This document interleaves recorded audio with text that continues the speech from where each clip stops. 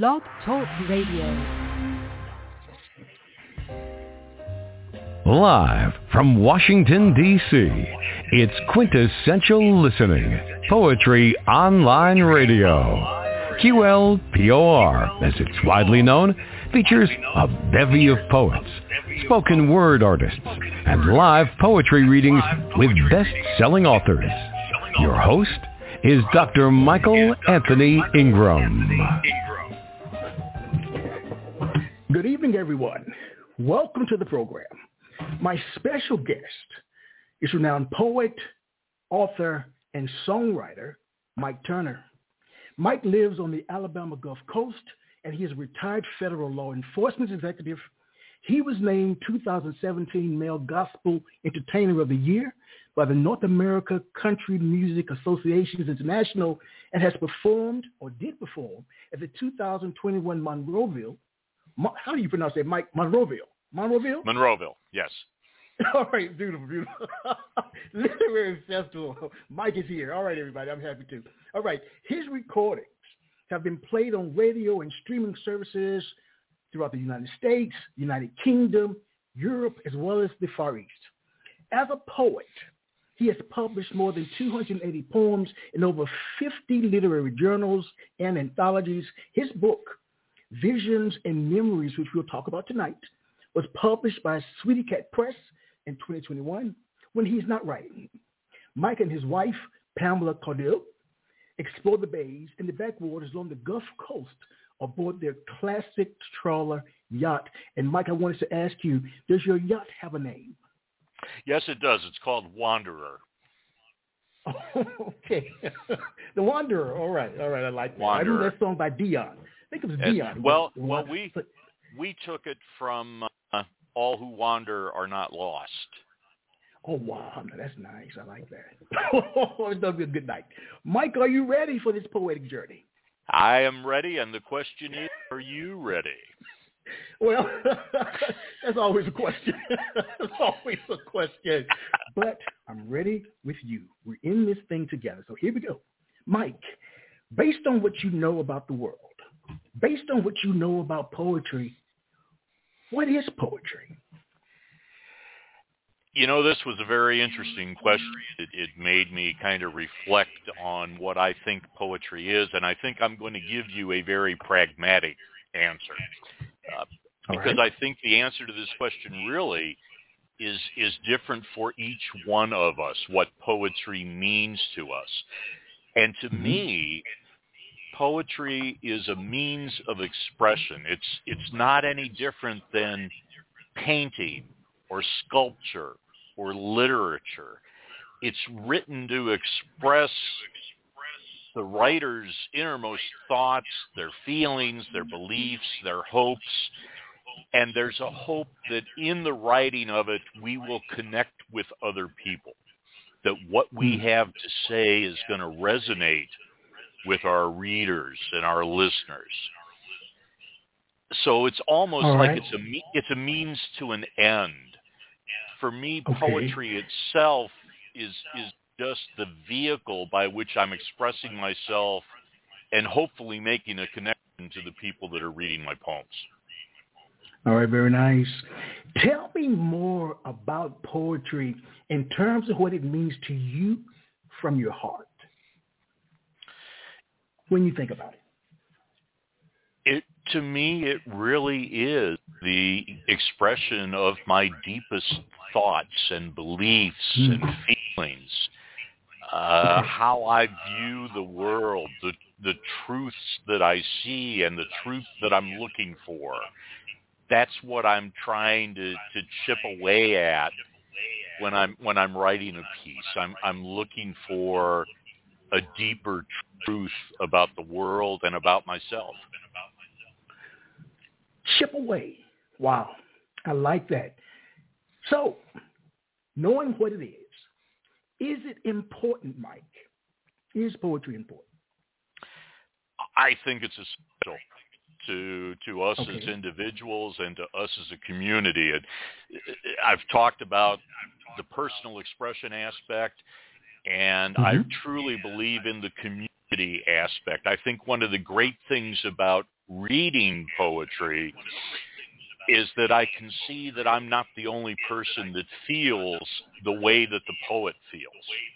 I no longer feel alone because that connection now exists, that the fears and the hopes and the dreams and the aspirations that I have, there are other people that have them too, because here's one that has written about it. And so to me, it's incredibly important as a vehicle for drawing us together in our common humanity. What a beautiful way to phrase it. Please share with me an early experience where you learned that poetic language had power. When did you learn about poetry, the strength of it? Well, for me, it's funny. When I was growing up and all the years that I was in school and those types of things, I really didn't read very much poetry. So to me, the answer to the early impact comes in music, which I think to me is a form of poetry. Yes.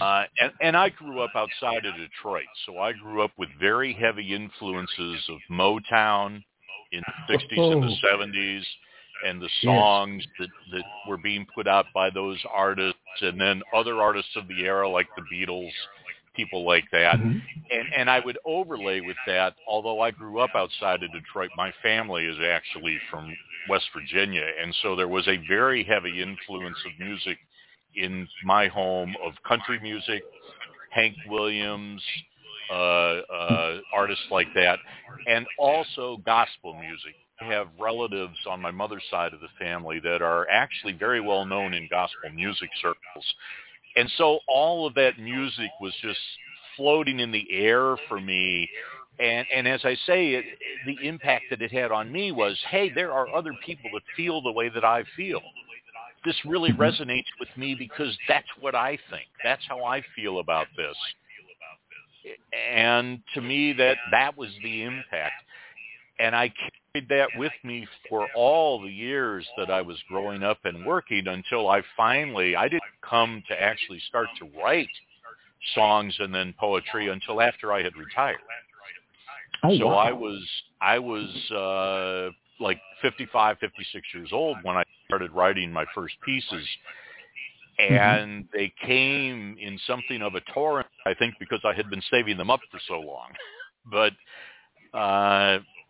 that's the impact has always been with me, has been in the soundtrack of life. Wow, very nice.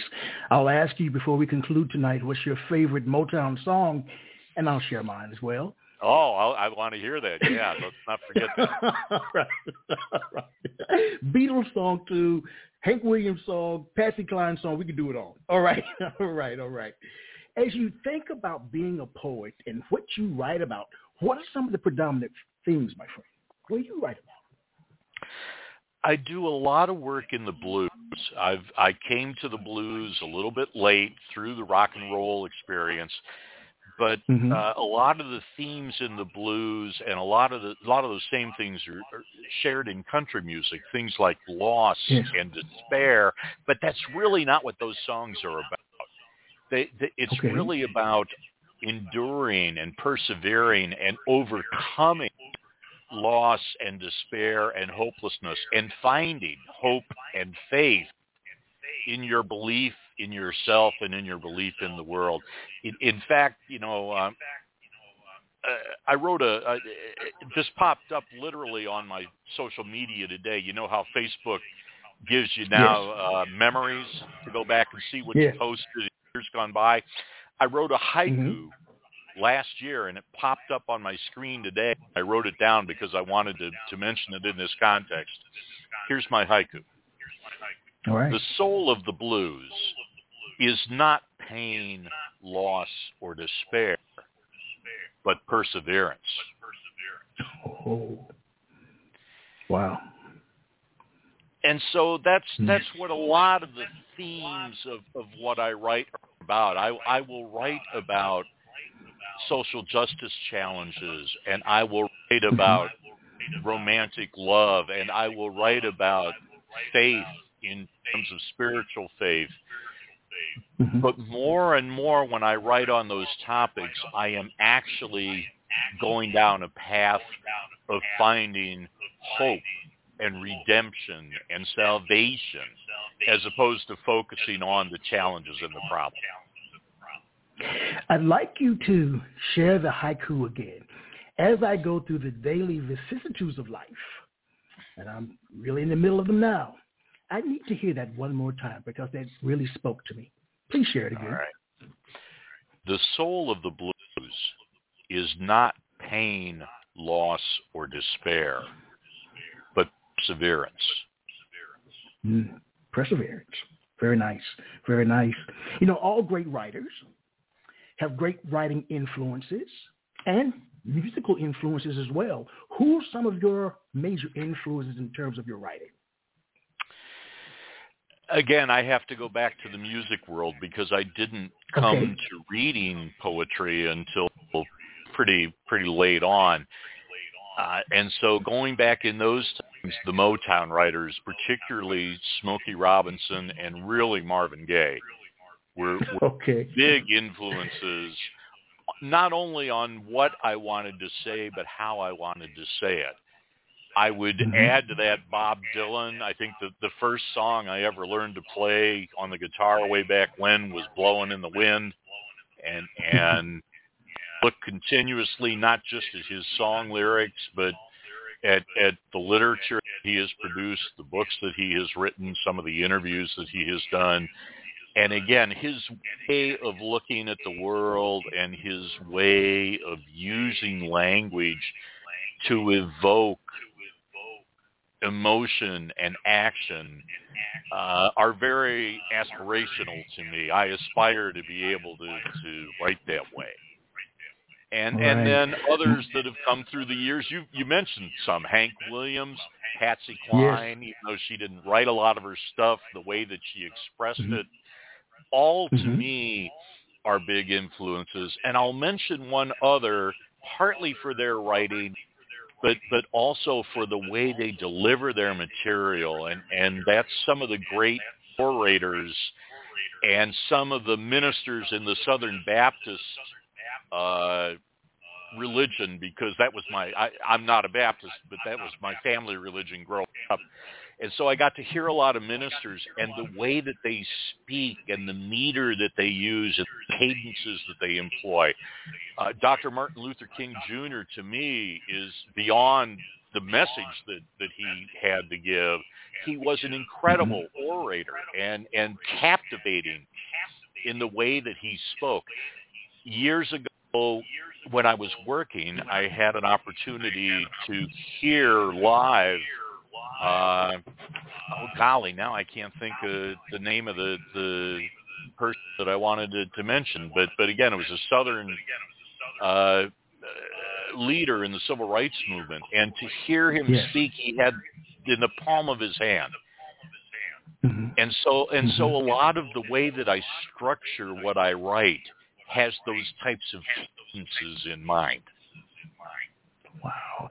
You know, actually, you could be my twin Jesse brother, Jackson. my brother from That's another what mother. I'm trying to think of. Jesse Jackson. Jesse Jackson, yes. Well, as I was sitting here, you could be my brother from another mother, because I, too, in terms of sharing poetry, writing poetry, I also focus on the cadences, the nuances in the way that you pronounce words. That, to me, is very important. I have always believed that if you write a poem, you should live it. That's what I try to do with my work, to live it. I wrote it, I'm going to live it. Yes, very important. Mike, let's begin. Please share a poem. I already like you, Mike. You're a good man. I was brought up Southern Baptist, so I know what that is. So you're a good man to me. All right. Well, I'm gonna open with a poem that actually is kind of about openings, if you will. I call this poem Morning. Dark night slowly lifts toward dawn. Jet black skies shade to deep blue. Gently, morning's coming on. Fleecy clouds reflect sun's hue. Sweet dew lies upon the grass. Birdsong fills expanding air. Sunlight grows as shadows pass. Rustling leaves in breezes fair. And as awakening from a dream, you sense the world has turned once more, and rise to take up and embrace the promise of day's opening door. Thank you. Very nice. So you're coming into finding the field, like you said again, later in life. What was it about poetry, though? I mean, you could have written fiction or other forms of literary work. Why poetry? What was it? How did you come to poetry, though? Well, as I say, growing up and working, I didn't do anything creative, but I listened to a lot of music. Mm-hmm. So when the creative urge did come to me, it first came in songwriting. And we could talk about this for hours, but there are conventions in songwriting, things like rhyme and structure and repetition versus choruses. And so I worked in song for several years, and I think I was pretty successful about it. I certainly was successful in terms of writing songs that were saying the things that I wanted to say. But I came to a point where there were some things that I wanted to say, some topics that I wanted to talk about that to me just didn't lend themselves to all of those restrictions and conventions of songwriting, particularly the repetition. I mean, if you look at the way a song is structured, you keep hearing the chorus over and over again. And that doesn't stand well when you're writing something to be read. And so that's when I took my first step into poetry, to be able to tell stories and to be able to express what I wanted to express without being tied to the conventions of song. Okay. You're a fascinating man. There's a lot we can talk about. I see that already. So when you write a poem, how does it begin for you, Mike? With an idea, a feeling, a form, or an image? It primarily starts with an idea.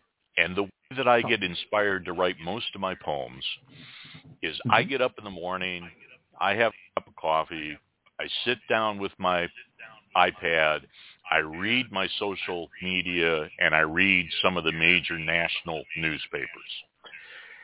And I'm watching for topics that interest me, turns of phrase, a word that may inspire me in some way. And whenever one of those things strike, I open up the word processor on the iPad and I start writing. And that's how I create a poem. And many of my poems, whatever the topic was, I start writing on it. It leads me where it leads me in terms of my feelings, my beliefs, my emotions, and how I want to express them. I'll come up with a first draft. I'll set it aside and come back to it either later that day or maybe the next day, do one or two polishes to it, and as a rule, that's the final product. I have said what I wanted to say in the way I wanted to say it. So 280 of your works have been published. Or more, actually, I'm sure. It's actually up, as of today, it's up to 295. All right, congratulations. Thank you. What have you learned about yourself, Mike, publishing all those works? Who are you as a result of it? Having your work out there in the world. I think I have a greater appreciation for beauty, for one thing. I mean, I worked in law enforcement for almost 30 years, and you don't see a lot of beauty in law enforcement. No, I wouldn't think so. And I didn't go looking for a lot of beauty outside of the job while I was working. So I think I have come to a much greater appreciation of the beauty of the world, the beauty of other people, not just appearance, but who they are, what we share as community. I think I also have come to a greater appreciation of injustice in the world and my role in trying to shed light on it, and also the importance not just of talking about it, but actually trying to do something. Okay. All of those things are wrapped up in my poems. Well, one of my questions, I guess I won't call it a famous question, but one that I've asked over and over and over again over the course of the last 6 years is, in this world, there's good, there's bad, there's ugly, as well as indifference.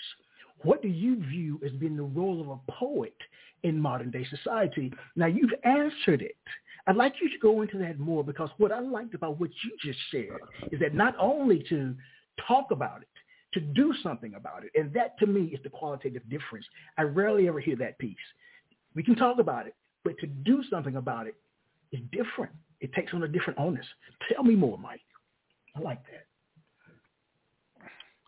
I just think that it's too easy to talk. I do not want to draw into politics. Yes, understandable. But so much in politics today and in political discourse today, there's a phrase that's used whenever there's a terrible event or a terrible happening. You'll hear people talk about thoughts and prayers. Mm-hmm. Mm-hmm. And every time I hear that, I think of the biblical verses that tell us that faith without works is dead.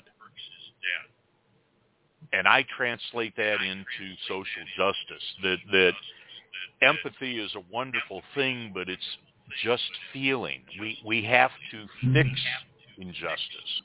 We have to right wrongs. We have to free the oppressed. We have to give help to the helpless. And it's great to do that in poetry, to raise awareness.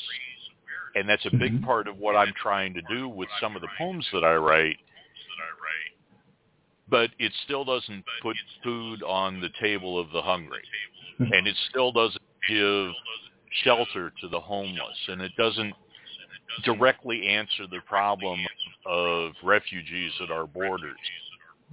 I think we have to actually do things. And so I see my poetry in part trying to shed a light on issues, but to encourage and to compel people to do something about it. Okay. All right. I'm not going to ask you what you'd like them to do, because that would take us in a different direction. But we can talk further about this. What I'd like you to do at this point, Mike, is to share another poem. All right. I mentioned that a lot of what I deal with is the blues. Yes. And so this is a poem that is on that theme. This is called Essence of the Blues. To have words, but no voice. Lyric, but no music. Vision, but no artistry.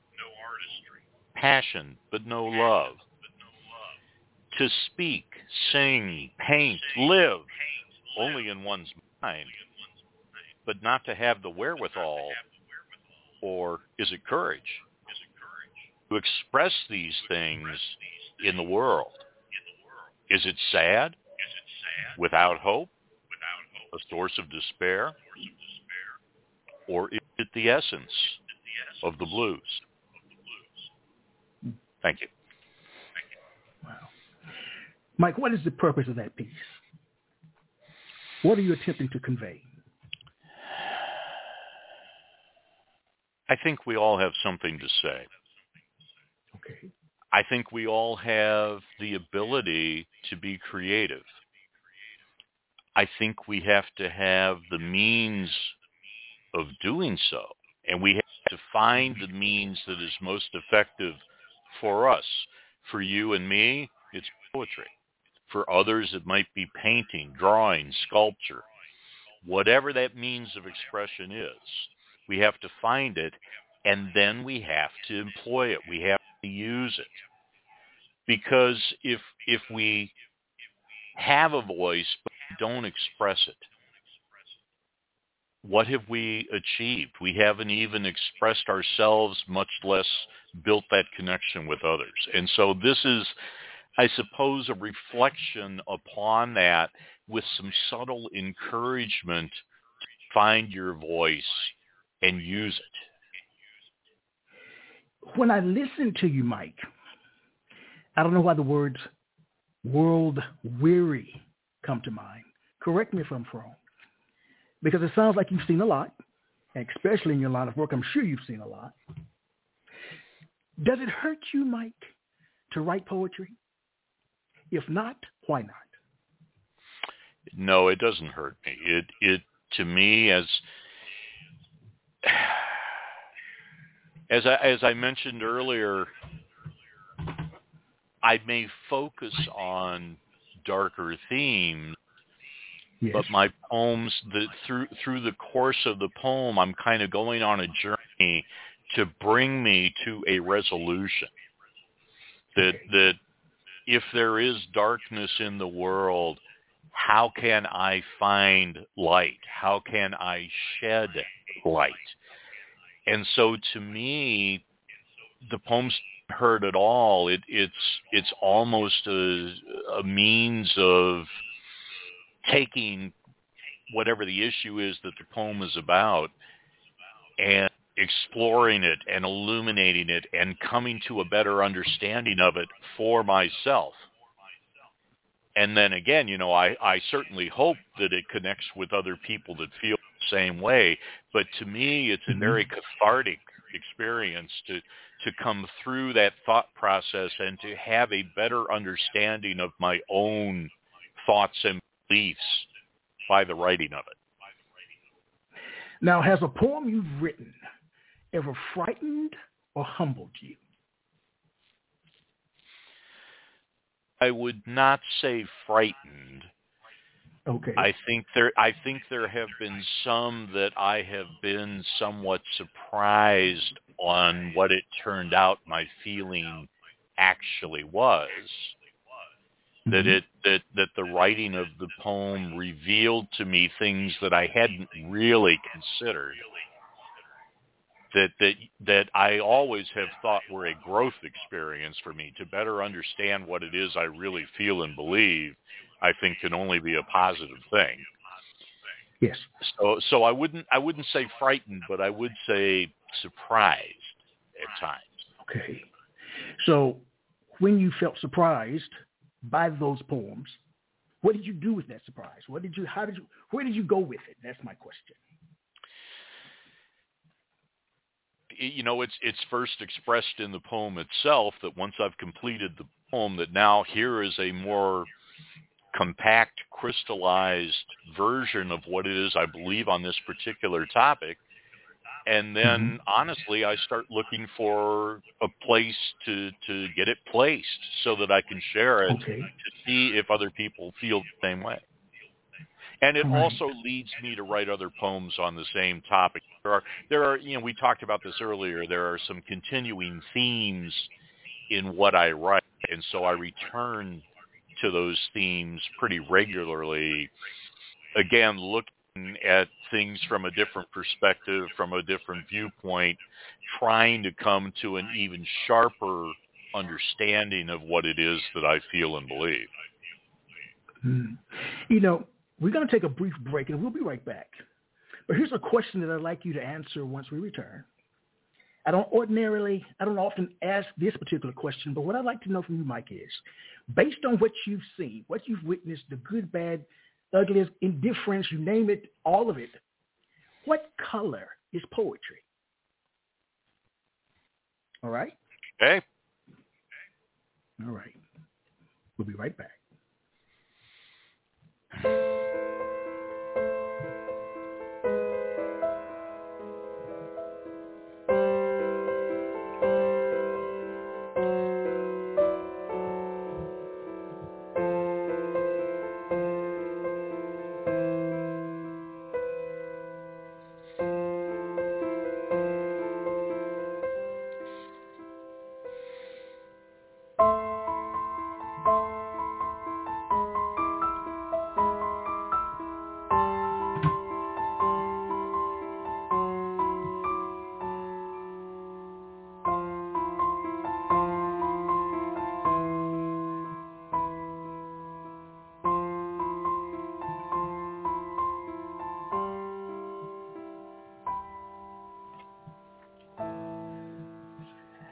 Hello, everyone. I am Michael Anthony Ingram. I am here with Mike Turner. I asked you a strange question, Mike. What color is poetry? To me, poetry is blue, but it's a particular blue. Okay. It's the blue of the sky at sunrise, lightening from darkness to cobalt to sky blue. It's a blue of hope. It's a blue of illumination. It's a blue of growing and opening to a new day. Wow, Mike. I like that. Because right now, for me, the color is black. Poetry is black. I'm glad you're with me tonight, Mike. I am glad. Man, you are incredible. You know, I haven't got it in front of me, but I wrote a poem on that topic. I'm not going to be able to get to it, but that was my question. Why do they call them the blues? Why don't they call them the blacks? Because it's always when you're at the darkest. And what the poem reveals, I think, is that they call them the blues because it's that blue, the blue that I just described. That's the blue. Mm-hmm. The blues are not about the darkness. They are about the coming dawn. So Michael, think about the coming dawn. Oh, okay. You're great. I'm going to have to put you in a bottle, Mike, and just you get an infomercial with Mike Turner because you. I like the way you think, my friend. Please share another poem. This is a topic.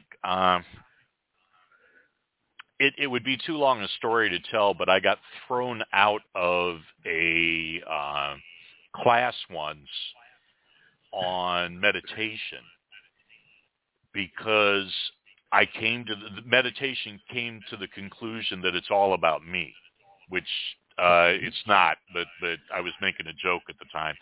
So I'm not going to go into that story too much, but one of the things that came out of that class for me is the concept of how we're all part of a larger whole. And that's what this poem is kind of about.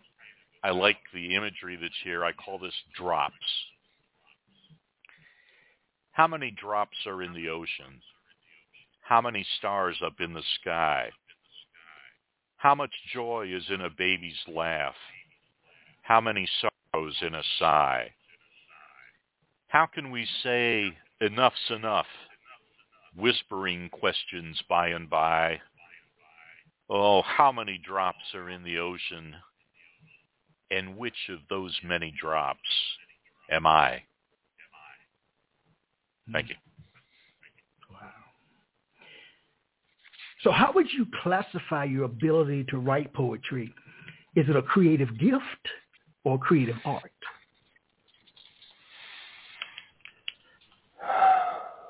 That's an interesting question. Yeah, I think I split the answer because I think the gift part is something that we each have. The trick is finding the way you can express your gift, and that's the art part. I do believe that each of us has stories to tell and things to say and feelings to feel, and that's the gift. That's probably the entire essence of what the experience we call life is all about. But then finding the means of expression that works for you is the art part. I was pretty good at mechanical drawing at one time. There was a time that I thought that I would go into architecture or engineering or something like that because it turned out I had a certain skill for being able to use a slide rule and a T-square and all those things and make pretty good mechanical drawings. But it was not my means of expression, and I certainly don't have the ability to do expressive drawing or painting or anything like that. And I've tried. I've tried all those different things through the years, looking for a way to express what I feel and what I believe. And I think that's true for everyone. Everybody will find the art that allows them to share their gift if they look for that art. Wow. Now, this is a call-in show, and there is a caller out there, one of many actually. The area code is 331. The first three numbers are 251. You're on the air with Mike Turner. Good evening. Hello. I guess they're listening. I guess.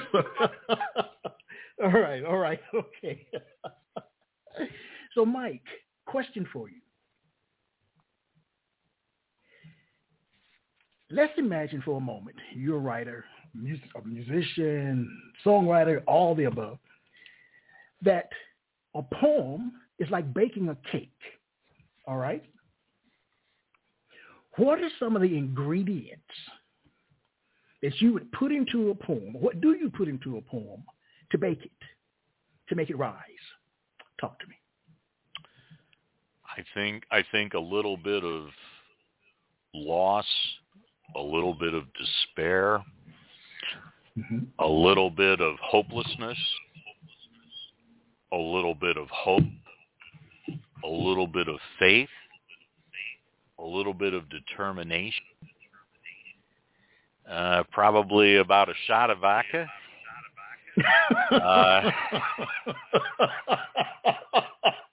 Oh, okay. And I'll tell you that actually puts me in mind of something that I think is the real answer. Although those are all things I think you'll find in my poetry, but I think the one thing that's essential is I have to share, and I think any artist, any writer has to share a certain amount of their authentic self. All right.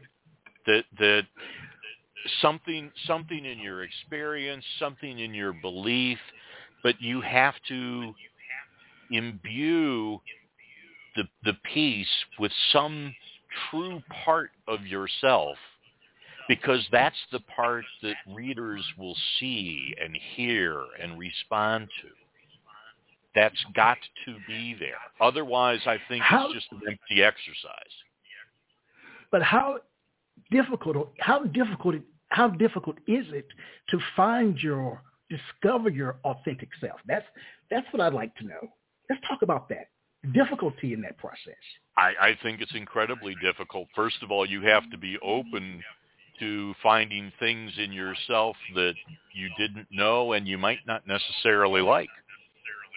Yes. Because they will be there, and they're all a part of who I am and who an individual is, but you have to be open to looking at the things and examining those things, and of course not being afraid to change those things. I mean, if you find something in yourself that you do not like, it's in your power to change it.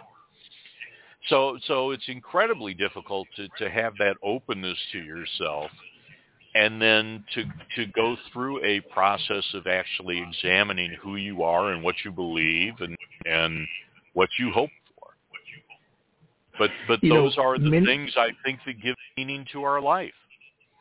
Well, I was going to share that many poets grapple with the question of what is the purpose of life and existence? That whole existential way of understanding the world. Why am I here?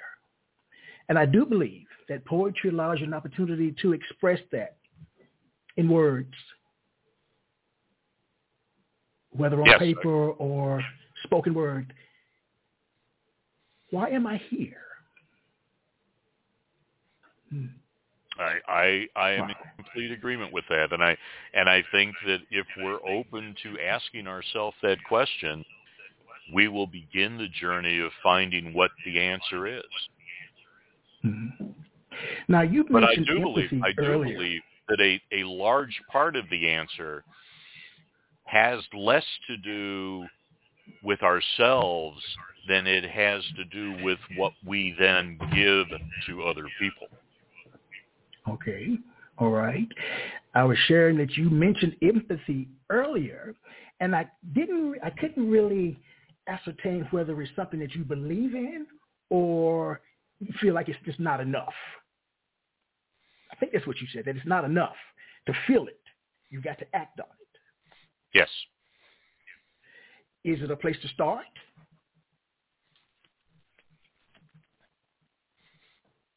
I'm not sure I understand the question. Well, I guess empathy, means so many different things to different people. And in terms of poetry, I've always believed, and I've written a number of articles on this, is that that's the bridge in terms of understanding another person's lived experience. But when you added the piece that you need more than just that, the feelings component, you also need to be able to do something with it. I mean, it kind of changed the way that I thought about it. So it made me wonder, what are your thoughts about empathy? Do you believe in it? Is it enough? That's my question. I think that empathy is essential to our understanding the experience of others.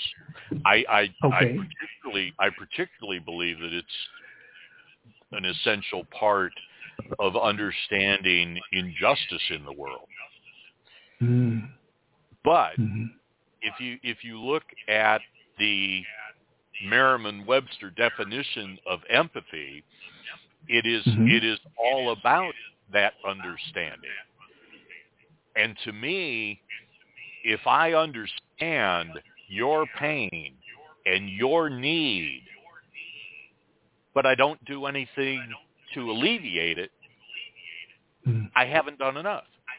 It's great that I understand it, yeah. but I've got to do something to make it better.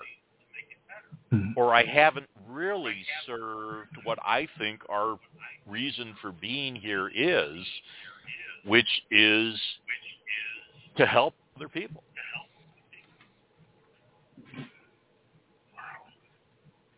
That's really deep, Mike. It makes me think of all those research articles that I've written on the topic of empathy. I've talked about it being there, but I've never really written about what we should do with it after that. Once we leave whatever setting we're in, where do we go with it? How do we make changes? So thank you. That was probably more for me than anyone. You know, you changed my mindset. You've opened my mind to something new, and I like that. Thank you so much. Thank you so much. I really appreciate it. Well, thank you, and I will certainly say that it's aspirational for me. I believe that, but I don't always live up to it. Yeah, I understand. Neither do I. Your book, Visions and Memories, what inspired it? Let me tell you how the book came to be, because I never intended to do a book. You mentioned that I've been published now. Actually, today it's closer to 60-some literary journals and anthologies. And I find that to be a very good way of sharing my poetry.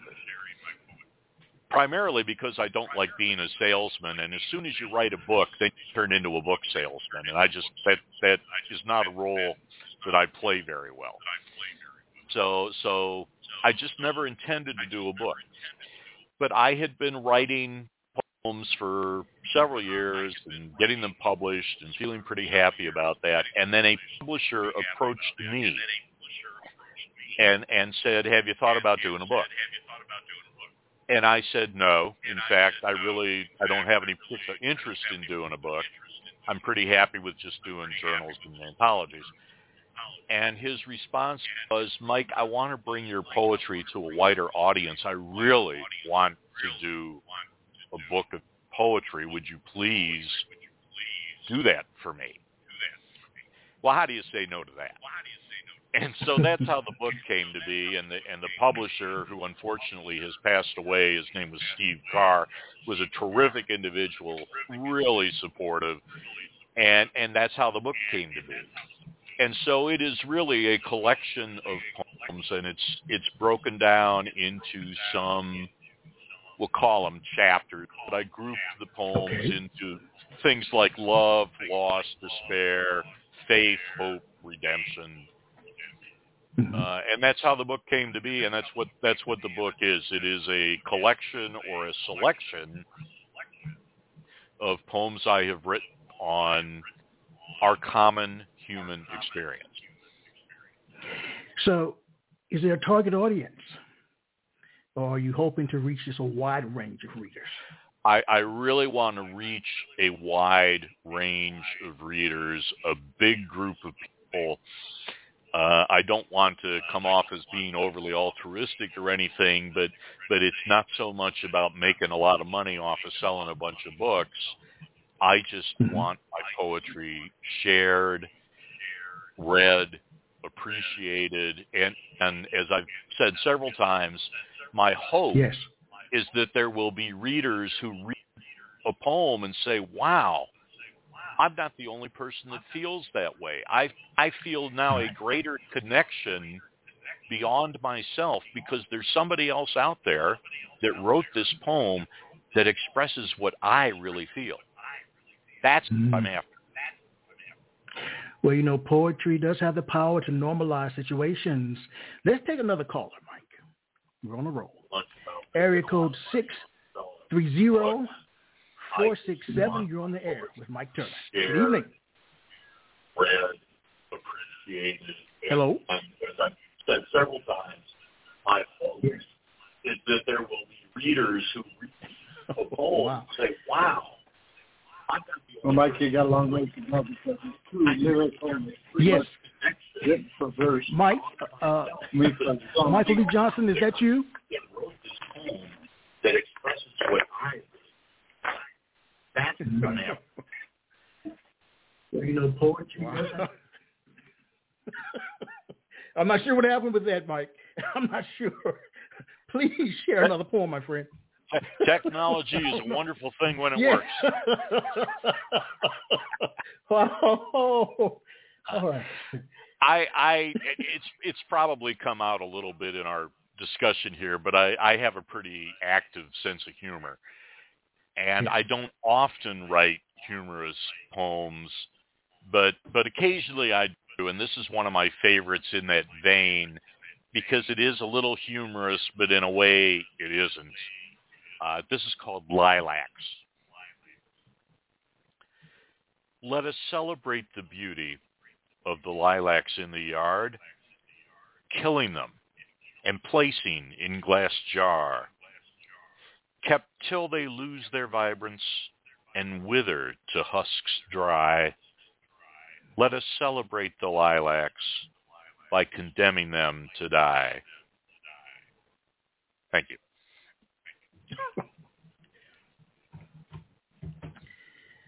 Your poetry really packs a punch, Mike. Oh, boy. You really, boy. It really does. It really packs a punch.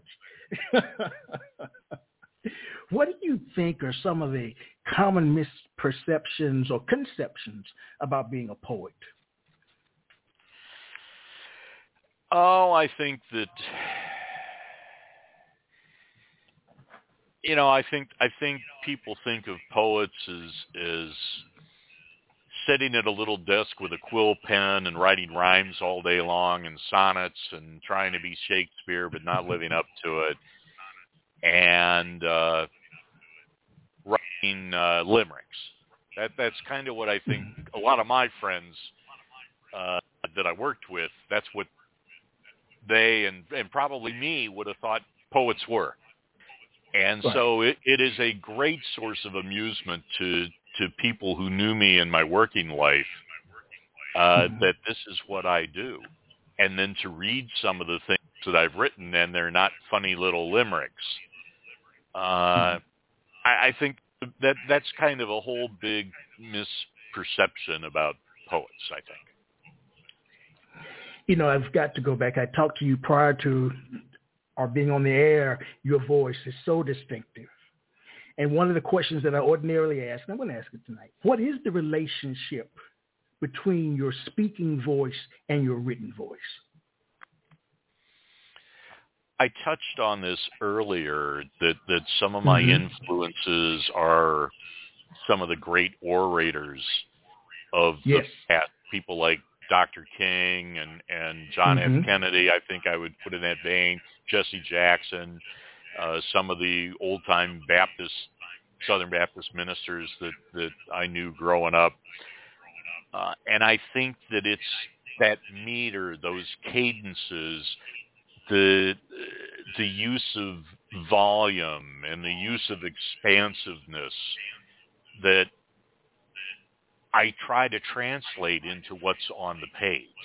I don't read my poems aloud very often. I'd like to start doing that more because the spoken word adds that dimension of the dynamics of one's voice and the emphasis one places on certain words, certain phrases. You don't get that on the page.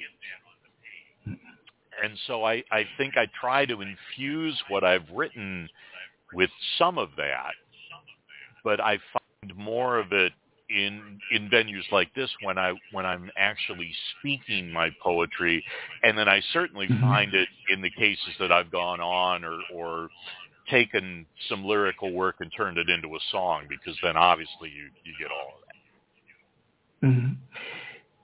So you're saying that you don't go out and share your work on the stage as a poet that often? I'm surprised by that, to be quite honest. I do not do that. I would tell you, and this is something that surprises a lot of people that know me, because I've mentioned a couple of times in my career, I did a lot of public speaking. I did a lot of media work on radio and on television, and I've done performing of songs. But my entire life, I have had crippling stage fright, and there's no telling when it will strike. And so I can go out to do a poetry reading or a songwriter's round, and I'll be unable to do it because I'm just literally crippled by the anxiety. And so I tend to shy away sometimes from those experiences. Now, knowing that about myself, I have been forcing myself to do more. As it happens in the small community that I live in southern Alabama, there are not a tremendous amount of opportunities to go to poetry open mic nights and things like that. They just the opportunities just are not there. And so I've been having some preliminary discussions with some people about creating those opportunities. If there aren't any open mics, let's start an open mic, and let's find the other poets in the area and give them that opportunity. And I think at that point I would have if I was going to organize something like that, I would have a responsibility to step up to the microphone, because I'm not going to ask other people to do that if I'm not going to do that. If you had not shared that, I would have assumed that you were, I don't know, an orator on the stage, a thespian, that's it, a thespian, a great actor in terms of your ability to speak. It's just so funny because I have done a lot of that, but there have been a few times that I couldn't go on. More often what happens is I am completely mentally and emotionally and physically drained when it's over. I'll come home, sleep for 10 hours. Yes, I understand. Wow.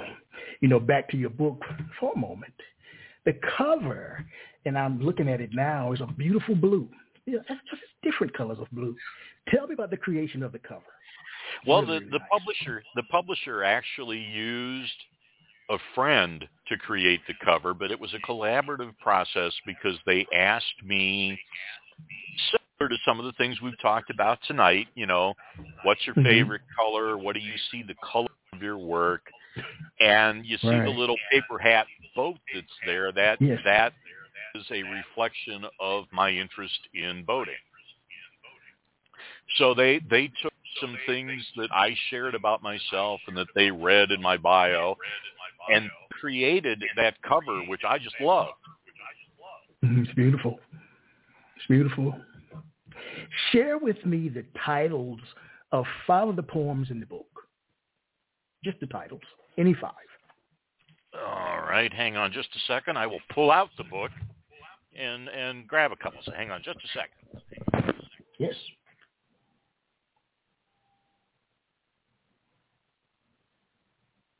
All right. Perception. Nostalgia. Take no rest. Judgment and justice. Beauty absent truth. The art of music. A flash of blue. And then the title poem, Visions and Memories. Okay. My question is, what role should a title play in a poem? I think it's a window to give the reader an initial view of what they're in store for about the poem, but I don't want to give too much away. Okay. In music, in songs, there's a whole concept of the hook, which is usually the title of the song, and it's usually repeated over and over again in the chorus and in other sections of the song.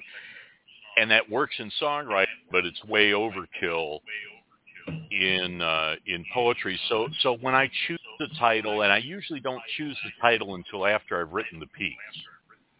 Okay. Because quite often I don't know exactly where I'm going to go when I start writing. So it's, I usually wait until I'm done and see where I got to before I decide what I'm going to call a piece. Mm-hmm.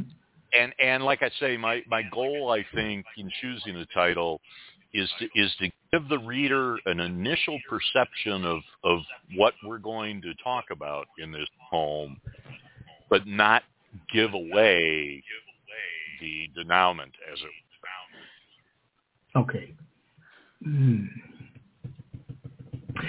Let's take a call. All right. Again, back to area code 630. The first 3 numbers are 467. You're on the air with Mike Turner, the incredible Mike Turner. Hello, good evening. Hello? And like I say, my goal, I think, title is to... Well, we're still having difficulty, Mike. That is not meant to be. Not this time, anyway. It doesn't seem Mike, like it. I will Mike. say I certainly appreciate everybody that's been making the attempt. Yes. Please share another poem, please. I enjoy you. Please share another poem. All right. This is I think all poets at one time or another write on the concept of romantic love. So this is one of mine on the concept of romantic love, but with a little bit of a twist. This is called And Yet We Love. Love is to take the essence of oneself and offer it up, naked, defenseless, vulnerable, to another, with faith that it will be vouchsafed tenderly, and lingering knowledge that all may be lost. And yet, we love. Thank you. Mike, I was just settling in. And it was over. I was listening to your booming voice, and then it was over. Please share it again. Please share it again. I will, but I will. It's funny you say that, though. I have certainly been known to run on, and some of my early poems in particular can be quite long, and I've worked long and hard to try to hone down to the real core of what I'm trying to get at. So clearly here I succeeded. But here as a reprise, and yet we love. Okay, here we go. Love is to take the essence of oneself and offer it up, naked, defenseless, vulnerable, to another, with faith that it will be vouchsafed tenderly and lingering knowledge that all may be lost. And yet, we love. Thank you, Mike. With your book, let's say I was standing in a line, and you were the seller of the book, of course, and you were going to sign the book. What advice would you give me before I should read it? Wow, I've never really considered that. Well, that's why they give you the big bucks, Mike. That is an interesting question. Well, you're earning them now, buddy. I'm not on my A game like I usually am, but I'm getting there. The show almost over, but I'm getting there. I think I would hand you the book, and I would look you in the eye, and I would say, it's my hope that you will find your truths in mine.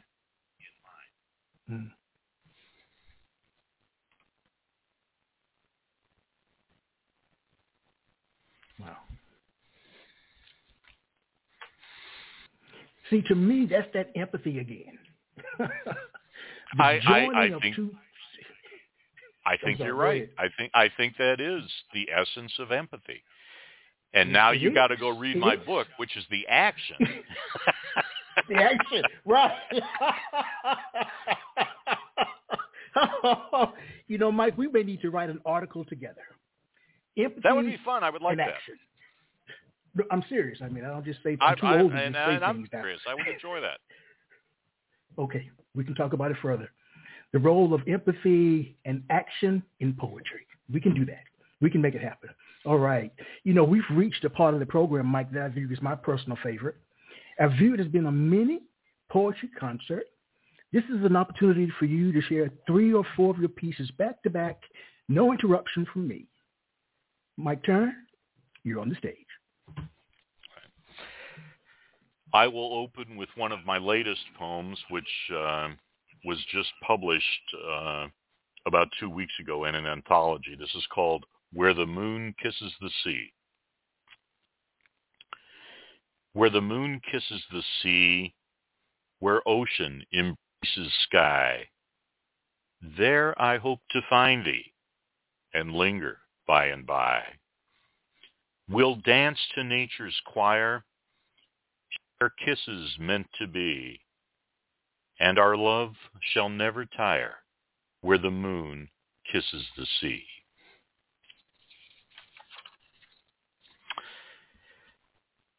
Next, I'm going to read, again, one of my most recent poems.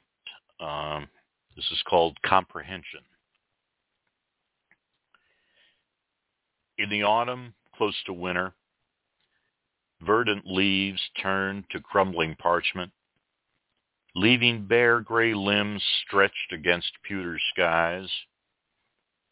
I no longer turn to thoughts of the past, reliving cold triumphs and bitter defeats, happiness and sorrow blending together forlornly, but rather reflect, as I watch the first fall of snow, that after a lifetime of searching for answers, it is only now I begin to comprehend the questions I should ask.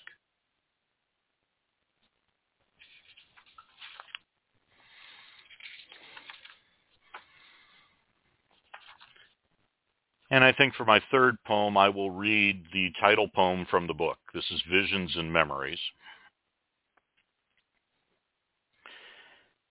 Though time has slowly brushed away the sharpness of my mind, and where my vision once was clear, now I am mostly blind. I do remember that sweet day we saw what we could be and started down our lifetime's path together, you and me. We looked ahead, out toward our lives, but now I look behind and dwell upon your warm embrace, two hearts, two lives entwined. These are the things which I still know, the visions that I see. Our dreams have turned to memories of I and you and we.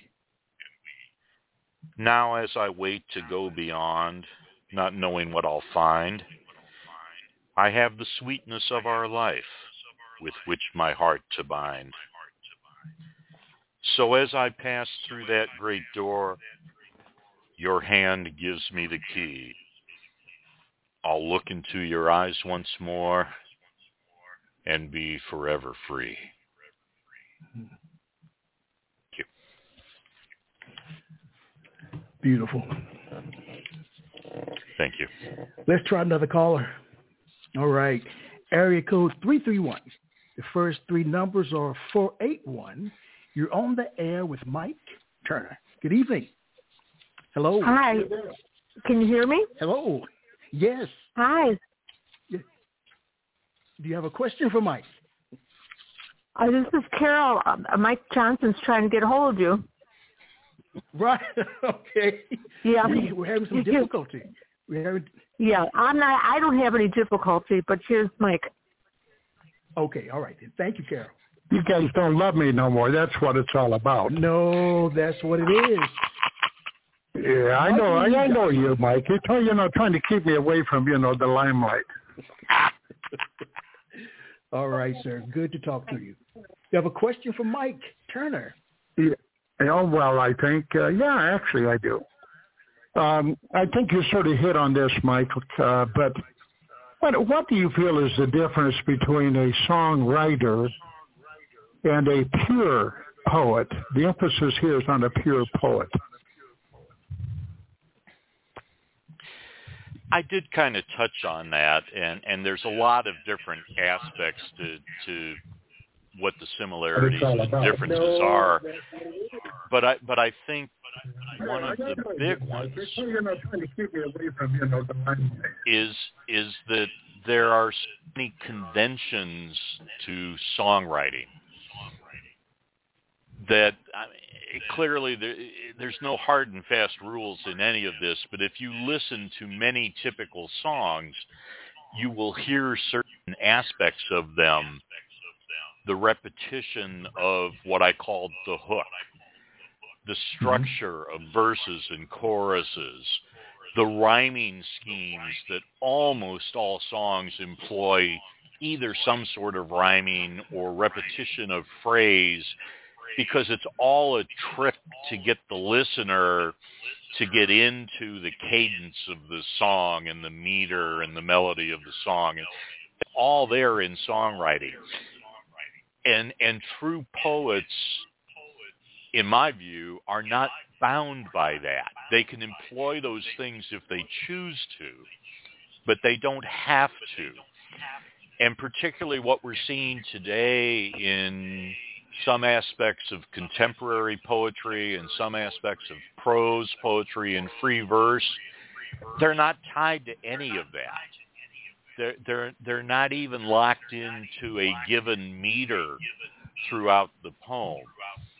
And I don't think that any of that's, there's no right or wrong to any of this.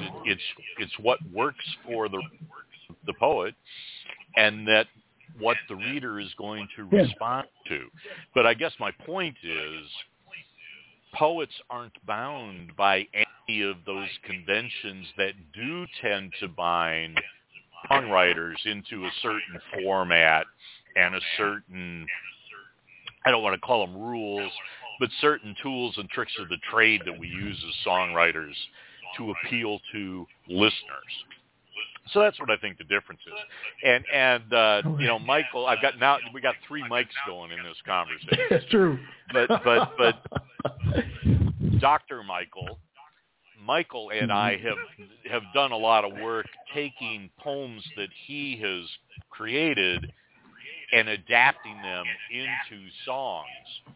And a part of that process is sometimes applying some of those songwriting tools and tricks of the trade where they don't exist in the original poem.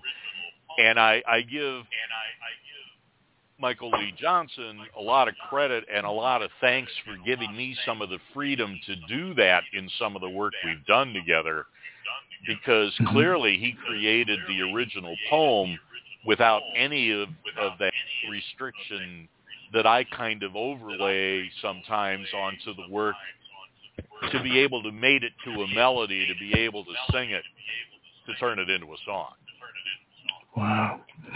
I found you through Michael Lee Johnson. Yes. Michael, are you there? That was a good answer. That's more like the Mike Turner that I know. You know, I'm very serious, actually. You know, Mike is a really interesting fellow. And the reason I think he's so interesting is that, well, you know, I was looking at some of his poetry, and I looked at several, but I wanted a short one. It's called Essence of the Blues. And I was looking at that, and, you know, I see the difference sort of between a poet, true poet, pure poet, whatever you want to call it. All right, and you got to be careful with that, because we know there's people out there who used to be like Gordon Lightfoot, okay, you know, and Leonard Cohen, and other people, okay, but the bottom line, there's feedback from the line, by the way. But anyway, when I look at it, a songwriter sort of takes the words and puts them into a meter or some form of rhythm, some sort of whatever.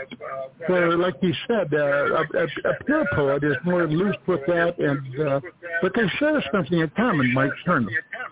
And I think that is, you were talking about you were implying something about, I call it a kicker ending. Okay, but you called it a kicker something, you know, as it goes through the different stanzas. You know, so there is a certain kind of a difference there.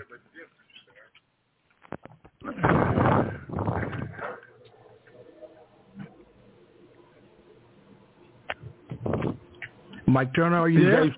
I am here. Yeah, I'm there.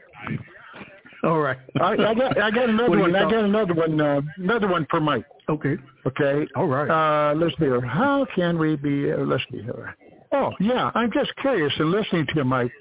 You know, you're very articulate. Okay, and everything I've learned from you is that when it comes to music, you are technically savvy for the most part.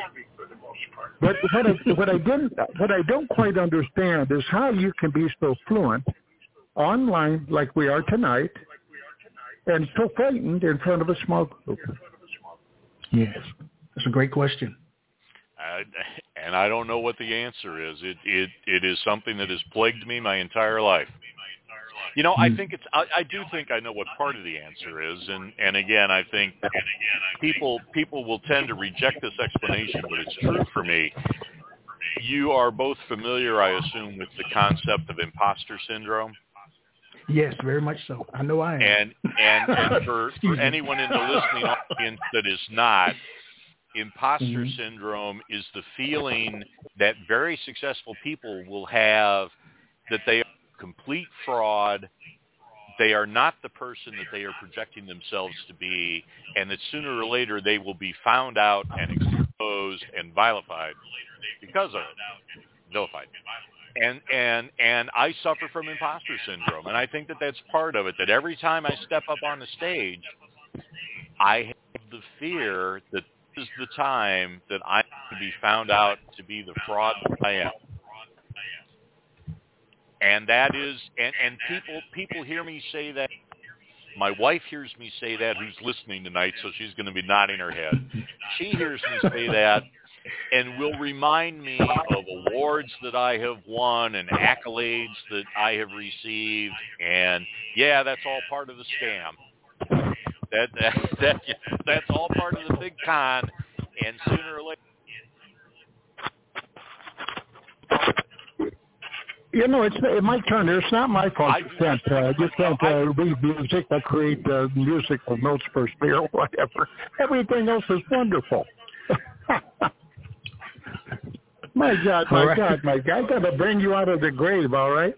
Here's another question. How can you, well, no, that's not it. Are poets social workers, or do they focus on legacy?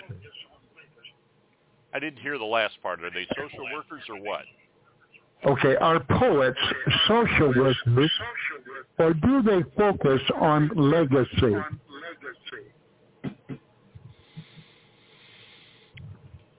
I don't think we're social workers in the sense that we're actually providing hands-on service to people in need. I think poetry, to a degree, and this is what Dr. Michael and I were talking about earlier. Oh yeah, Michael. I think that poetry, to a degree, carries us through empathy and encourages and provokes and compels action, but it is not action itself. I think a poem that I write can have great value in illuminating a topic, a challenge, a concern, a need. But having recognized that challenge, having recognized that need, somebody has to take action to meet that need, to right that injustice, to fix that wrong. And poems aren't active that way in my mind. Hopefully they compel people to become active. So I don't think that poets are social workers in that sense. I think that we are more like journalists. We're exposing aspects of the human condition. And that's our role, is to tell the truths about the world around us. And when those truths are such that they demonstrate that there is something that needs to change, that we are encouraging people to make that change. Wow. Michael, listen, both Michaels. Yes. Listen, number one, I think both of you are black and blue, and I'm yellow. Okay. The other thing, okay, and the other thing I want you to know is we both share the extreme loss, and I say extreme loss, of Steve Carr. I really miss Steve. He was one of the most gentle people, kind people I've known. He published me also many times, and he was simply a wonderful guy. We have lost too many poets lately. I don't know if you've noticed, but we also lost a very good musician, and I'm trying to remember his name. His last name is Johnson, just like mine. Okay, and we just lost him about 2 weeks ago, and I just can't remember. Doggone, I just can't remember the first name right now. I have one other thing here, okay? Carol's here, and she would like to speak for just a second, if you don't mind. All right. Hold on, please. Mike Turner, you are a very talented musician. I love your music, your poetry, and it's a pleasure. Mike shared some of the emails with me, and you are wonderful. And what you did for Michael and other people are picking up the songs and playing them. I thought that you were in my town because I swore somebody was playing Flower Girl. Oh, well, thank you so much. And I mean, and it's tremendous to hear that other people would want to play some of the things that we've written. I mean, that's true. It was in a coffee shop. Fantastic. They had a folk singer there, but I didn't get a chance to say, hey, how'd you do that, But I figured, as I saw him a couple of weeks later, he didn't remember this song particularly. He says, he searches the internet, and basically, and does songs because they're not copyrighted and things like that. Mm-hmm. And nice interview, Michael Anthony. I think it's going real well. Well, thank you, Carol. It's good to hear your voice. It's good to hear your voice. It's good to hear your voice. I'm tripping out. So I'm going to say good night. Thank you. Yep. Mike wants to say. Thank you. All right. Thank you, Carol. All right. Yes. All right, guys. I hope you enjoyed that dog hunter, all right? By the way, there's a charge of $5. There's a charge of $5, and I don't know if you want to send something by regular snail mail or whether you want to send me money over the internet. But you can get a hold of me at promomanusa@gmail.com. All right. All right. Thank you, sir. All right. No problem. Listen, I'll just hang here and listen for a while to the end. All right. All right. All right. God bless you, Mike Turner. You're not a fake, my friend. You're very talented. Thanks. All right. All right. All right. Well, I was going to share, Mike, in terms of I was listening, the imposter syndrome. All right. When you're out there being your authentic self, and we talked about the authentic self, live in that. You talk about it, right? Mm-hmm. Live in it, your authentic self, when you're sharing in front of others, when that fear comes over you. Because I learned a long time ago that you're damned if you do and you're damned if you don't. So I learned I might as well be me. Everybody's not going to like what I share, and that's okay.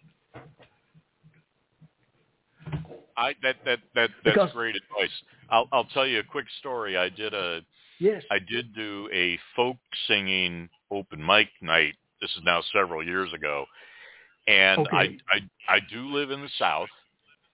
Yes. And one of the songs that I wrote and performed that night is a song about the tragedy of gun violence.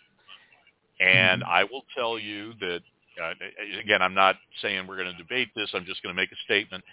As a former law enforcement officer with close to 30 years of work in the law enforcement field, I'm a firm believer that we need better gun control in this country. Okay. And so that's how I approached the song that I wrote about gun violence. And it tells a series of stories about people who are killed as a result of gun violence. And the question that I keep asking is, how many more have got to die before we do something about this? That's the name of the song, How Many More? And so I went to this open mic night in northern Alabama. It was up around Birmingham. And looked out across the audience, and I could tell this was an audience that did not share my view about gun control. And I decided I'm going to sing this song because they need to hear it. Yes. And one of the proudest moments of my performing career was when, in the middle of the song, one person in the audience stood up, yelled something that I don't know what he yelled, and stormed out because he was so angry that I was singing about taking away his gun rights. And it reminded me of a quote that is attributed to all sorts of different artists, so I don't know who the real attribution goes to, but it is at times attributed to Woody Guthrie, the folk singer. Okay. And the quote is, "It is the job of the folk singer to comfort the disturbed and disturb the comfortable." Wow. And that has always stuck with me, that quote, and then this experience that I apparently disturbed a comfortable guy. And I'm kind of proud of that. I think Live in your authentic self. You were given a gift, Mike, in terms of you, and you know these things. You've heard it probably 1,000 times, but in terms of your ability to speak. And sometimes, as we both know, some people resonate more with the verbal than they do with the written. And you talked earlier about, and I'm paraphrasing now, about being able to normalize a situation between you and the reader. Sometimes that verbal message normalizes it. That when you talk, I mean, this whole entire hour I've just been blown away by the way that you sound. You give voice to the voiceless. Because if they can't, that is something I'm going to think about for a long time after this discussion, because that really that holds some power for me. I think I'm going to think that through and find myself in agreement with you. All right, then. And two, I mean, I don't know how many Zoom programs you've done in terms of the poetry readings and stuff, but I think if you've not done very many, start doing those too. I mean, you've got too much. I mean, do you think you were meant to be a poet, my friend? I think I must have been, because here I am doing something I never thought I would do, and none of my friends ever conceived was where my life was going to lead me, and here I am. So I think the answer is yes. Right. Where can we purchase Visions and Memories? Where can we find the book? The best place now is on Amazon. Since, unfortunately, Steve Carr passed away and the publisher has kind of gone on hiatus, it is available on Amazon, or if people had trouble finding it, they could contact me. You've got some of my contact information listed, and I do have copies available that I could ship to people, but it is on Amazon, and it's in both paperback and Kindle format. Where do you go from here creatively? What's next for you? I'm going to keep looking at the opportunities that come. I've been asked to teach a songwriting workshop, and so I'm looking forward to doing that. And I'm speaking in about a week to a writers group about the work that I've been doing with Michael Lee Johnson, converting poems to songs, and what some of that process is. So I'm very interested in the process of doing all these things, and we will see tomorrow when I have my cup of coffee and open the morning papers and read my socials. We'll see what inspires me tomorrow, and when the muse comes knocking, I'll start typing. Wow. You're an incredible man. 60 seconds. You know, I'm a native of North Carolina, and I know good people when I hear them, when I hear their work, when I hear their words. I wish you nothing but continued success, Mike. I accept that gratefully, and I will tell you I've had a great time doing this session. You are a terrific interviewer and a wonderful host with some very thought-provoking discussion that is going to remain with me and continue to mull over when this session's over. Well, I would like you to come back in 2024. We can talk about how we can configure that. But there are other things that we can talk about. 10 seconds. And I'm going to be in touch. All right? That'd be great. All right. All right, everyone. As I share with you every time we're together, let poetry ring somewhere throughout the land. Take care, Mike. Be good to yourself. And thanks for having me. Right. Great talking with you. All right. Have a nice one. Good night, everyone. Quintessential Listening, Poetry Online Radio, is available on iTunes, Spotify, SoundCloud, and Stitcher. You can also check out the website at qlpor.com.